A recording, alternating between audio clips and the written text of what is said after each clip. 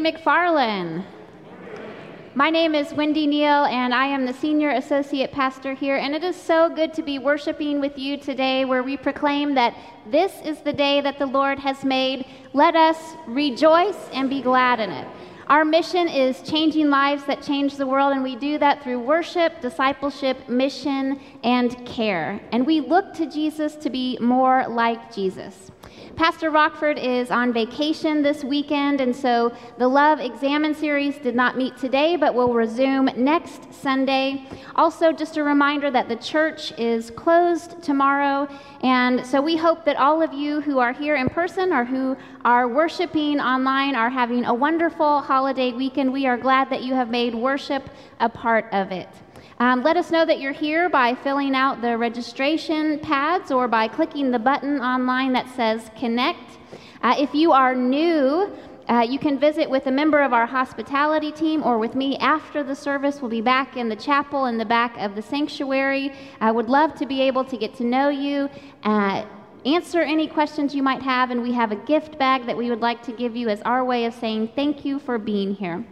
And we are so excited to be hosting the Norman Philharmonic next Sunday on September 11th, right here in the sanctuary at 3 p.m. This is a remembrance concert honoring the 21st anniversary of 9/11, and of course the Norman Phil is led by Dr. Zelensky, and so what a blessing this will be for all of us. Invite someone to come and you will enjoy a wonderful afternoon of music.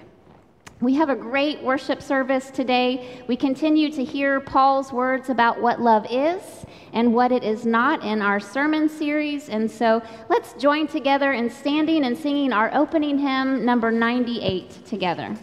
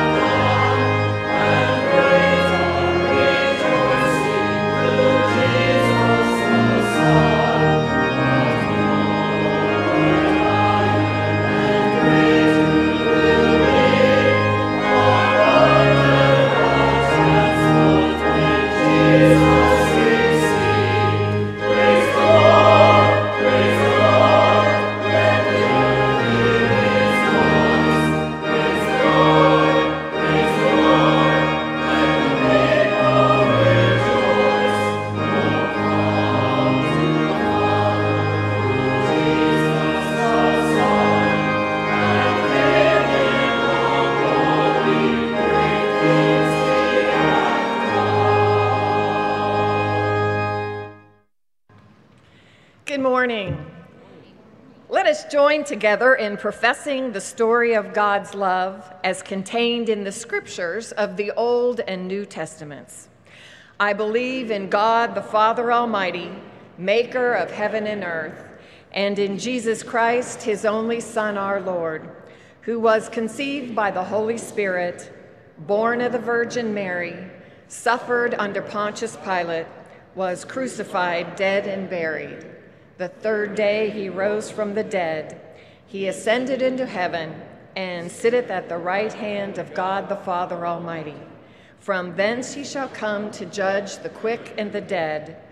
I believe in the Holy Spirit, the Holy Catholic Church, the communion of saints, the forgiveness of sins, the resurrection of the body, and the life everlasting. Amen.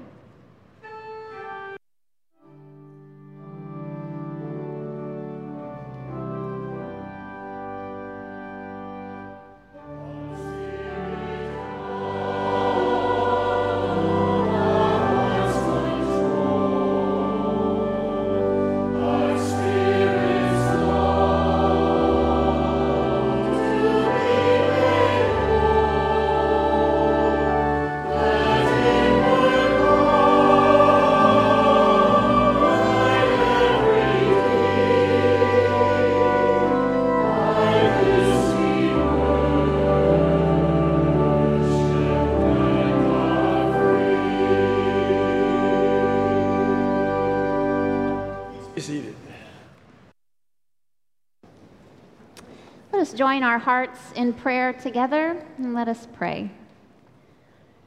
O holy God, whose message to us has always been that our relationship to you is inextricably related to how we treat our sisters and our brothers, bend low your Spirit this day and touch us with your power. God, give us a consistent kindness and compassion for others. Keep us always tender-hearted, even when the world delivers difficult blows and setbacks to us. God, teach us once again about your redeeming grace in order that we can learn, however slowly, however tentatively, how to forgive others. And God, teach us how to live abundantly into the future as victorious and expectant people, greeting each new day with eagerness and excitement. And remind us that we are among your forgiven and your beloved community. God, we present to you all who have special need of your grace today, and we lift them up to you in our hearts. Keep them in your gracious care. And as we are able, God, use us to make their burdens lighter. God, be with all of those who are suffering, and we ask that you would grant to us a peaceful world. And we pray this in the name of our Savior, Jesus Christ. Amen. Please stand and join us in singing hymn 618, Let Us Break Bread Together, 618.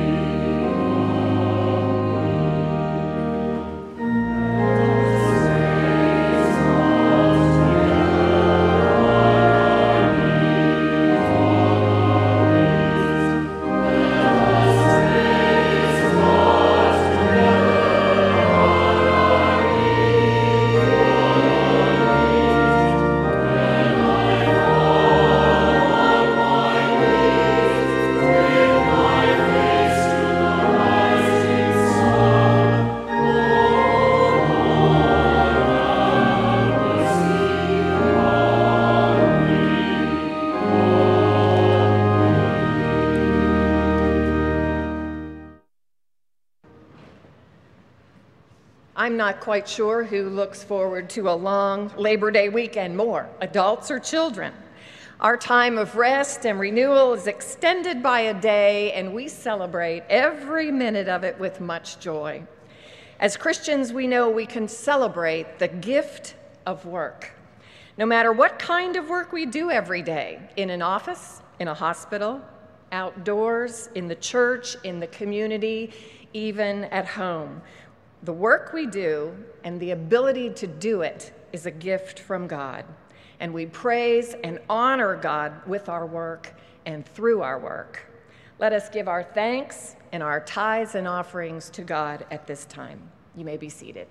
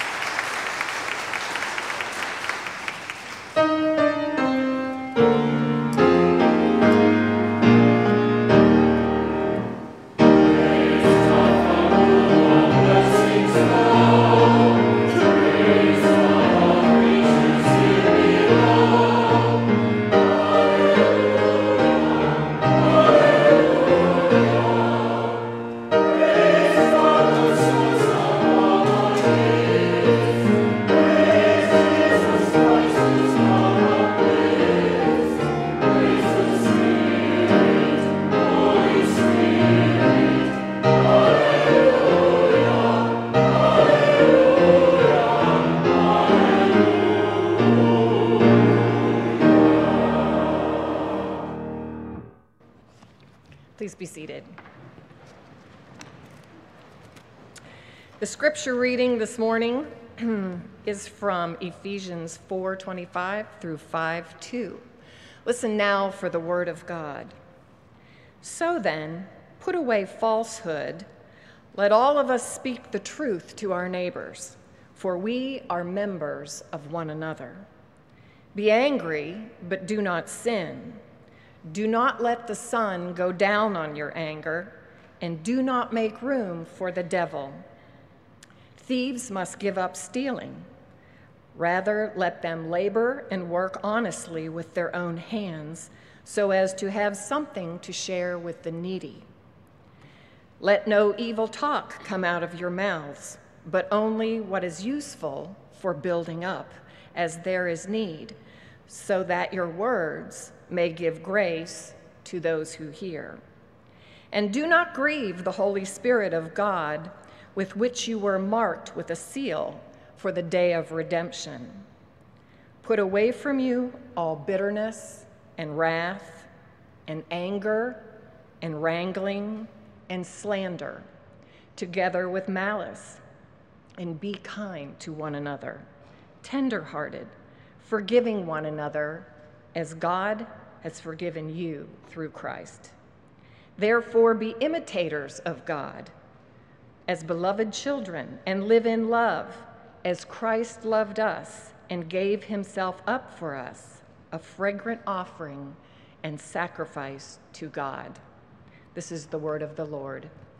Thanks be to God. Let us pray.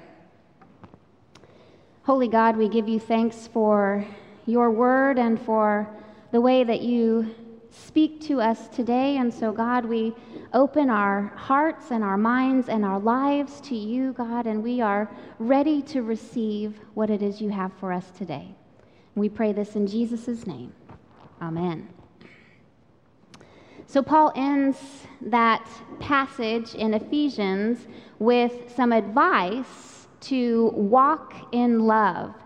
And as I thought about these words this past week, I have to admit that sometimes they sound overused and trivial because we use the word love to express our pleasure for so many different things.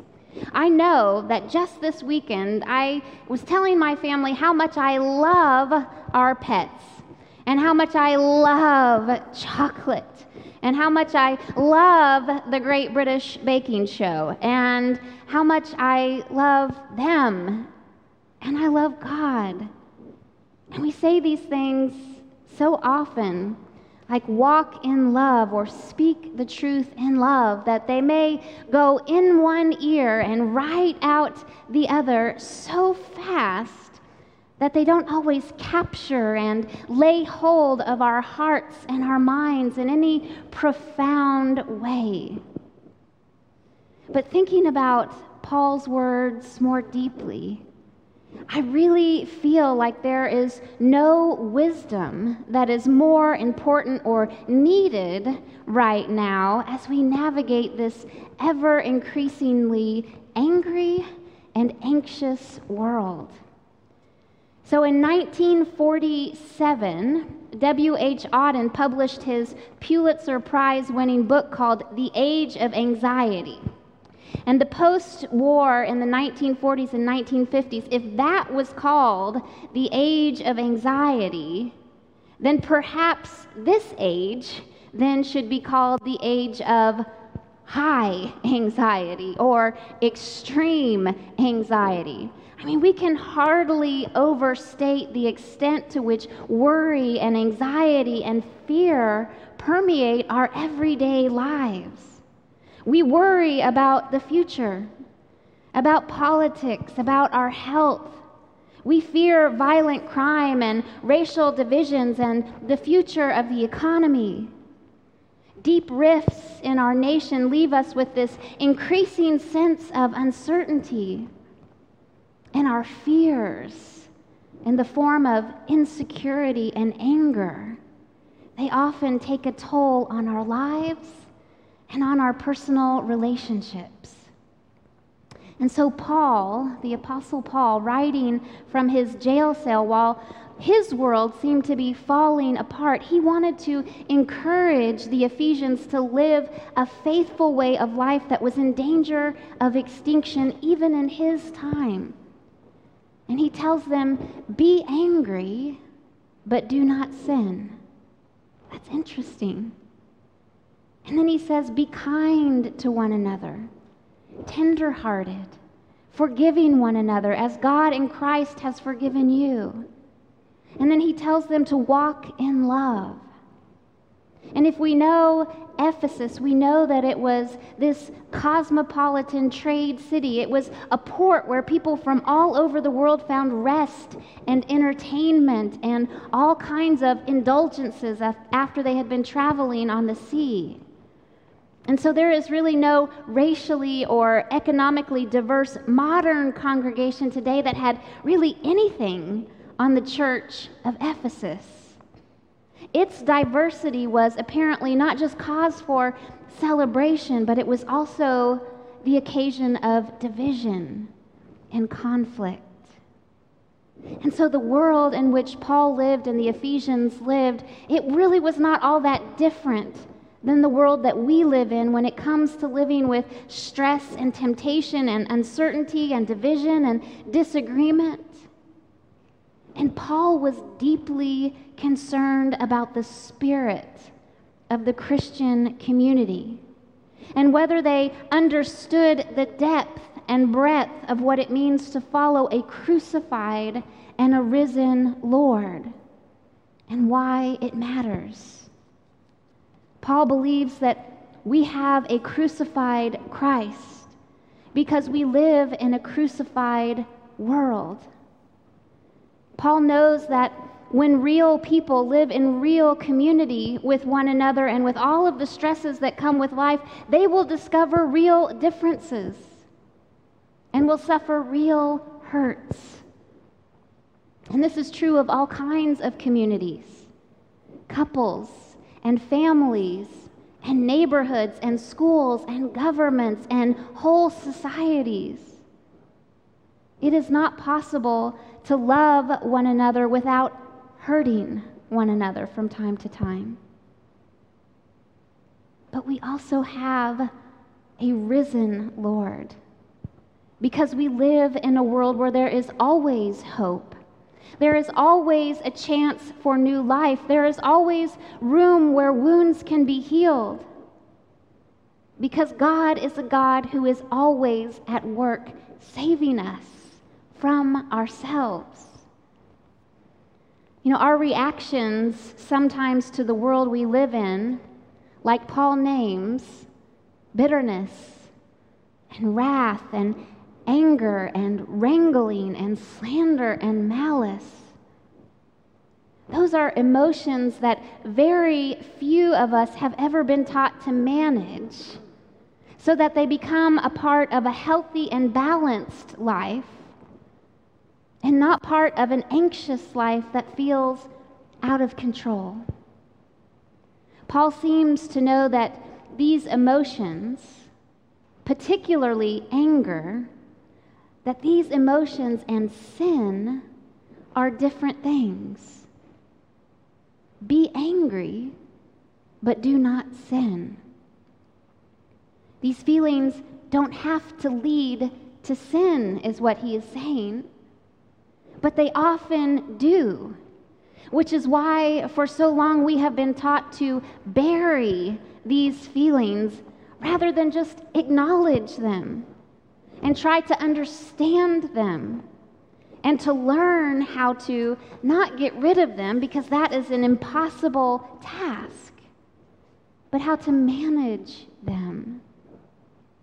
You know, at that very basic level, anger and anxiety are what some call warning emotions, emergency emotions.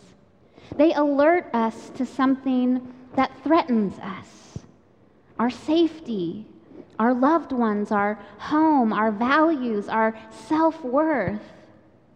And when we feel threatened, predictable things start to happen in our bodies. our blood pressure and our heart rate go up, and our breathing can get really shallow, and we start to sweat. Our bodies are preparing us to fight whatever threat exists, or to run away or hide from it.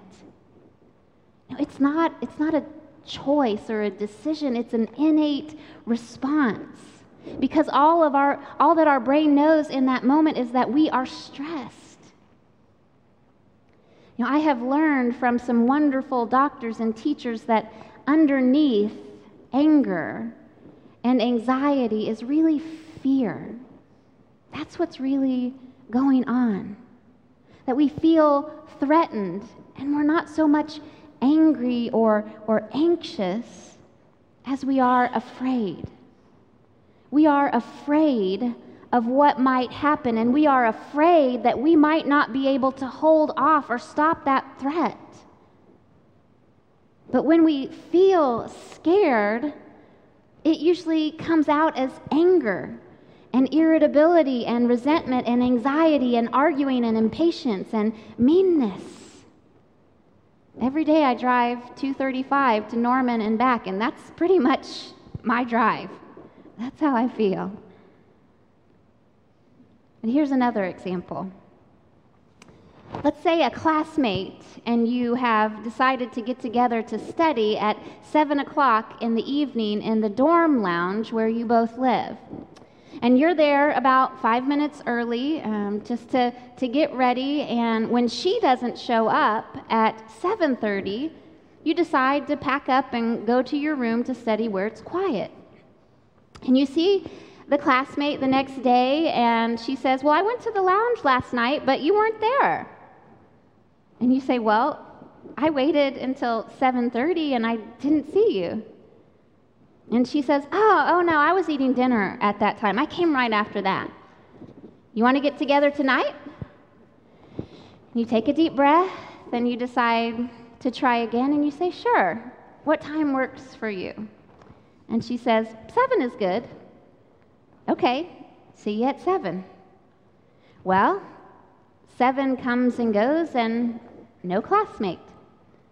7:15, no classmate.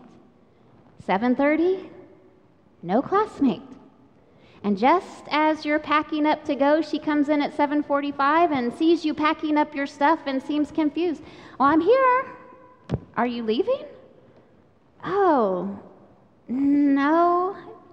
And you try to say this while you're smiling through your red face. "I'm just looking for my pencil. Let's get to studying." But you are way beyond irritated and resentful at this point. But it seems rude to say so. And so what you do instead is you save it up, and then you save it up again until one day your classmate arrives at her usual late time and you can't take it anymore. What is the matter with you? You are so thoughtless. My time is as valuable as yours, and I do have better things to do than wait here while you're doing whatever it is you're doing at 7 o'clock. I don't know if you've ever had an experience like that. You don't have to raise your hand. We can only bury our feelings for so long, because eventually they are going to explode in one way or another, whether that is with our words or with our actions, or by turning into an ulcer or a tension headache or something else. And so what are we to do? Well, you may be familiar with the name Edwin Friedman. He is a rabbi and a counselor and the author of a number of books, and he is the person who introduced the idea to the world of learning how to be a non-anxious presence. And he says in his book, Failure of Nerve, every experienced boater knows that when one is docking or pulling away from the dock, all efforts to try to overcome wind and current by simply trying harder generally do not work. Mother Nature wins most contests of will unless one has very great amounts of power at hand. He says experienced sailors have learned that far better than fighting those natural forces is to position oneself so that they will, in their own natural way, aid rather than frustrate one's intent. Trying to overcome emotions by burying them or willing ourselves to not feel them doesn't work. In order to be a non-anxious presence, he says that we must be rooted in our own sense of self rather than focused on things that are beyond our control. And another way of looking at it is that the key to being able to walk in love, to be kind to others and tender-hearted while living in an increasingly stressful and anxious and angry world, is to have a strong sense of who you are, what your values are, and what kind of person you want to be, but also to know whose you are, the values of Christ, and to know that you are God's beloved child. Being a non-anxious presence is about staying rooted in the values and ways of Christ, rooted in love, and not getting carried away by the anger and the irritability and the resentment and the worry and the meanness that is so prevalent in our communities.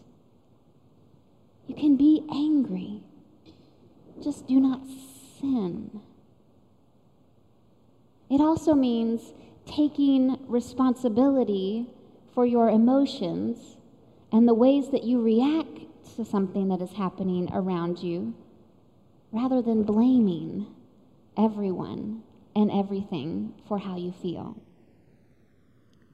And one of the most helpful strategies that I have learned for managing anxiety and anger is to not only own them, but to just try to discover why I feel them. I have learned to ask myself in those moments where I'm feeling angry or anxious to ask, why am I feeling threatened? What is the threat? Is it real? Do I have all of the facts straight, all of the information that I need? And most important of all, where is God in all of this? Who does God want me to be in this moment? And I have learned to assume the best of others and to seek more information before reaching a conclusion.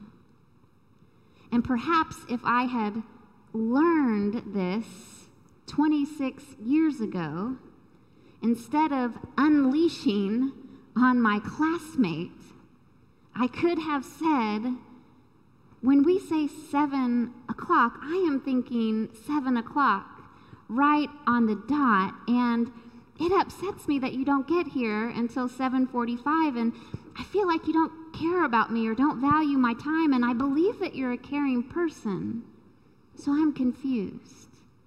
Can you help me understand what is happening? You know, if I had reacted in that way, I would have learned a lot sooner than I did about cultural differences and the way people from other cultures view time and the clock differently than how we do here in our mainstream American culture. Because my classmate was from Venezuela, and we were going to help each other with English and Spanish, and she wasn't being rude or inconsiderate. She just didn't organize her life according to her watch. If I had been able to be a non-anxious present, to be angry without sinning, I could have walked in love in that moment by owning my own feelings of frustration and naming them and giving my classmate the benefit of the doubt and just taking the time to have a conversation. And I would have learned what was really going on, and we could have actually become friends. But in that moment, I got caught up and carried away by my anger. And we never spoke again. And that is a real shame, because as Paul insists with the Ephesians, we are members of one another. All of us.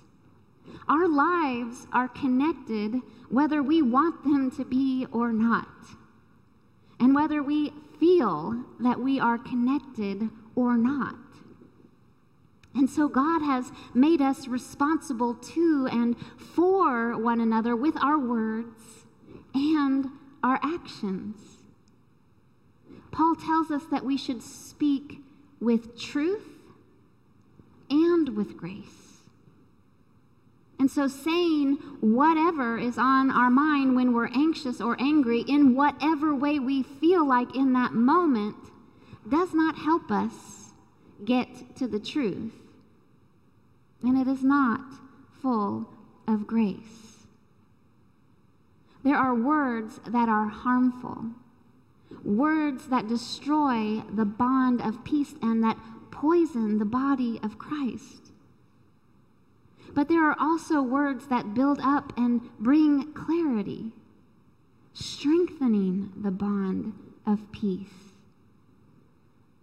The way to keep the body of Christ whole and healthy is to practice kindness, tenderheartedness, forgiveness, to walk in love. And these are no small things. These are powerful things. They are the only true antidotes for the toxicity of irritability and resentment that surrounds us today. So you may remember being told as a child by a parent or a teacher to count to 10 when you got angry, right? Count to 10. I think that's still pretty good advice, right? Not so that we have time to bury our feelings, but so that we have time to think about them and to get clear about them. Ask ourselves some questions. Because maybe if we can count to 10, by the end of that, we'll be able to own our own feelings and our fears and to talk about them in ways that people can really listen and hear. And maybe we can also listen to others and hear what they have to say without irritability and resentment. And who knows, in doing so, if we can learn how to be this non-anxious presence in the midst of the chaos, we may even become, as Paul suggests, imitators of God. And so let us do our best. Let us pray. Holy God, we give you our thanks and our praise. You tell us that true love casts out fear. And God, we are afraid of so many things, afraid for our health and for our lives, for our safety and security. And yet we know that with you, we have all that we need. And so, God, let us be fearless in our kindness, and let us be fearless in our tenderheartedness, and let us be fearless in our forgiving, and fearless in walking with love, even when it is challenging. And so, God, we lift all of this up to you, and we pray for your help and for your wisdom. In Jesus' name we pray. Amen. As we prepare to come to the table of the Lord today, I would invite you to open your hymnals to page 12. We will follow along, and just a reminder as we get to the Great Thanksgiving that our responses will be sung, and you can find those on page 17. As always, you will come down the center aisles and receive the bread and the juice, and you can stay here and pray for as long as you would like. If you'd like to leave an offering for our Thursday Utilities Assistance Ministry, you are welcome to do so. I am very excited today to say that not only do we have the prepackaged elements available for those who want them, but we also have available the opportunity to take communion through intinction, which we have not done in this place for over 2 years. And so if you would like, you can receive a piece of bread and dip it into the cup and take communion that way. Everyone is welcome and invited at communion, and so let us all prepare our hearts and hear Christ's invitation. Christ our Lord invites to his table all who love him, who earnestly repent of their sin and seek to live in peace with one another. Therefore, let us confess our sin before God and one another. Merciful God, we confess that we have not loved you with our whole heart. We have failed to be an obedient church. We have not done your will. We have broken your law. We have rebelled against your love. We have not loved our neighbors, and we have not heard the cry of the needy. Forgive us, we pray. Free us for joyful obedience. Through Jesus Christ our Lord. Amen. Hear the good news. Christ died for us while we were yet sinners. That proves God's love toward us. In the name of Jesus Christ, you are forgiven. Glory to God. Amen. The Lord be with you. Lift up your hearts. Let us give thanks to the Lord our God. It is right to give our thanks and praise. It is right and a good and joyful thing always and everywhere to give thanks to you, Father Almighty, creator of heaven and earth. And so with your people on earth and all the company of heaven, we praise your name and join their unending hymn.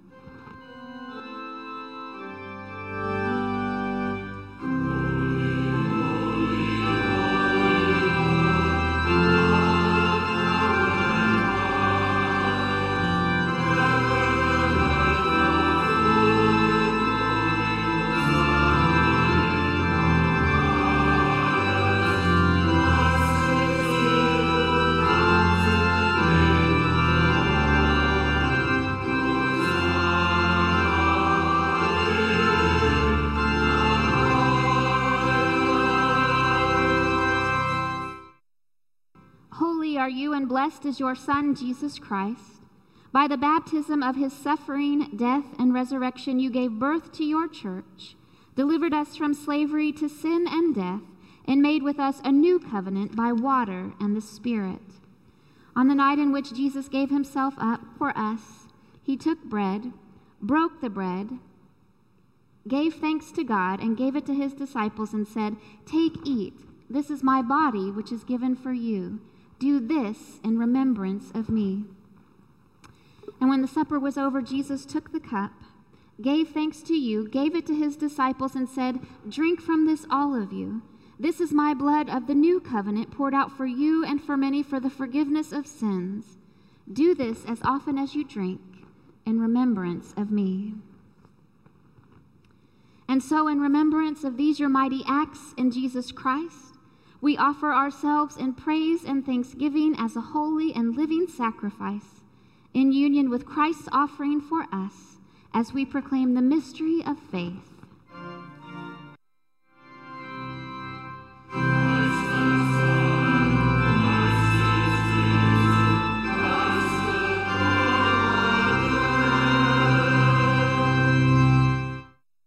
Pour out your Holy Spirit on us gathered here, And on these gifts of bread and wine, make them be for us the body and blood of Christ, that we may be for the world the body of Christ, redeemed by his blood.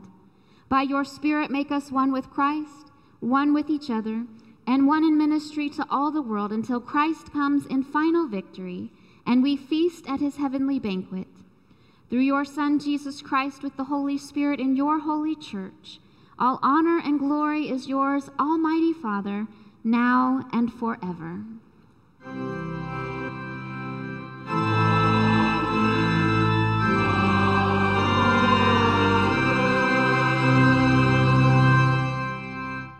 And now, with the confidence of being children of God, let us pray. Our Father, who art in heaven, hallowed be thy name. Thy kingdom come, thy will be done, on earth as it is in heaven. Give us this day our daily bread, and forgive us our trespasses, as we forgive those who trespass against us. And lead us not into temptation, but deliver us from evil. For thine is the kingdom, and the power, and the glory forever. Amen. I'd like to invite the choir to come first, and those in the balcony to make your way down. Everyone is welcome and invited. The table is set, and you may come.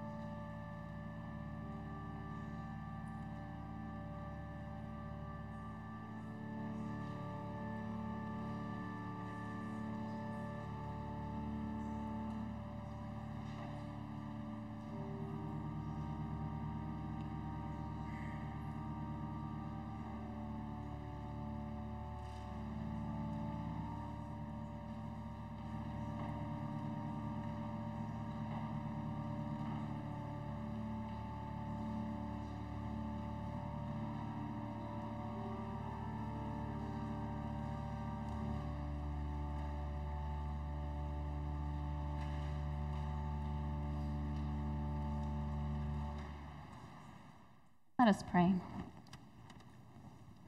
Eternal God, we give you thanks for this holy mystery in which you have given yourself to us.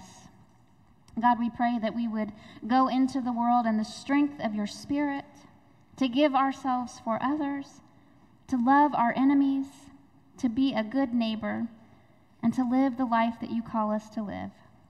And we pray this in the name of our Lord Jesus Christ. Amen.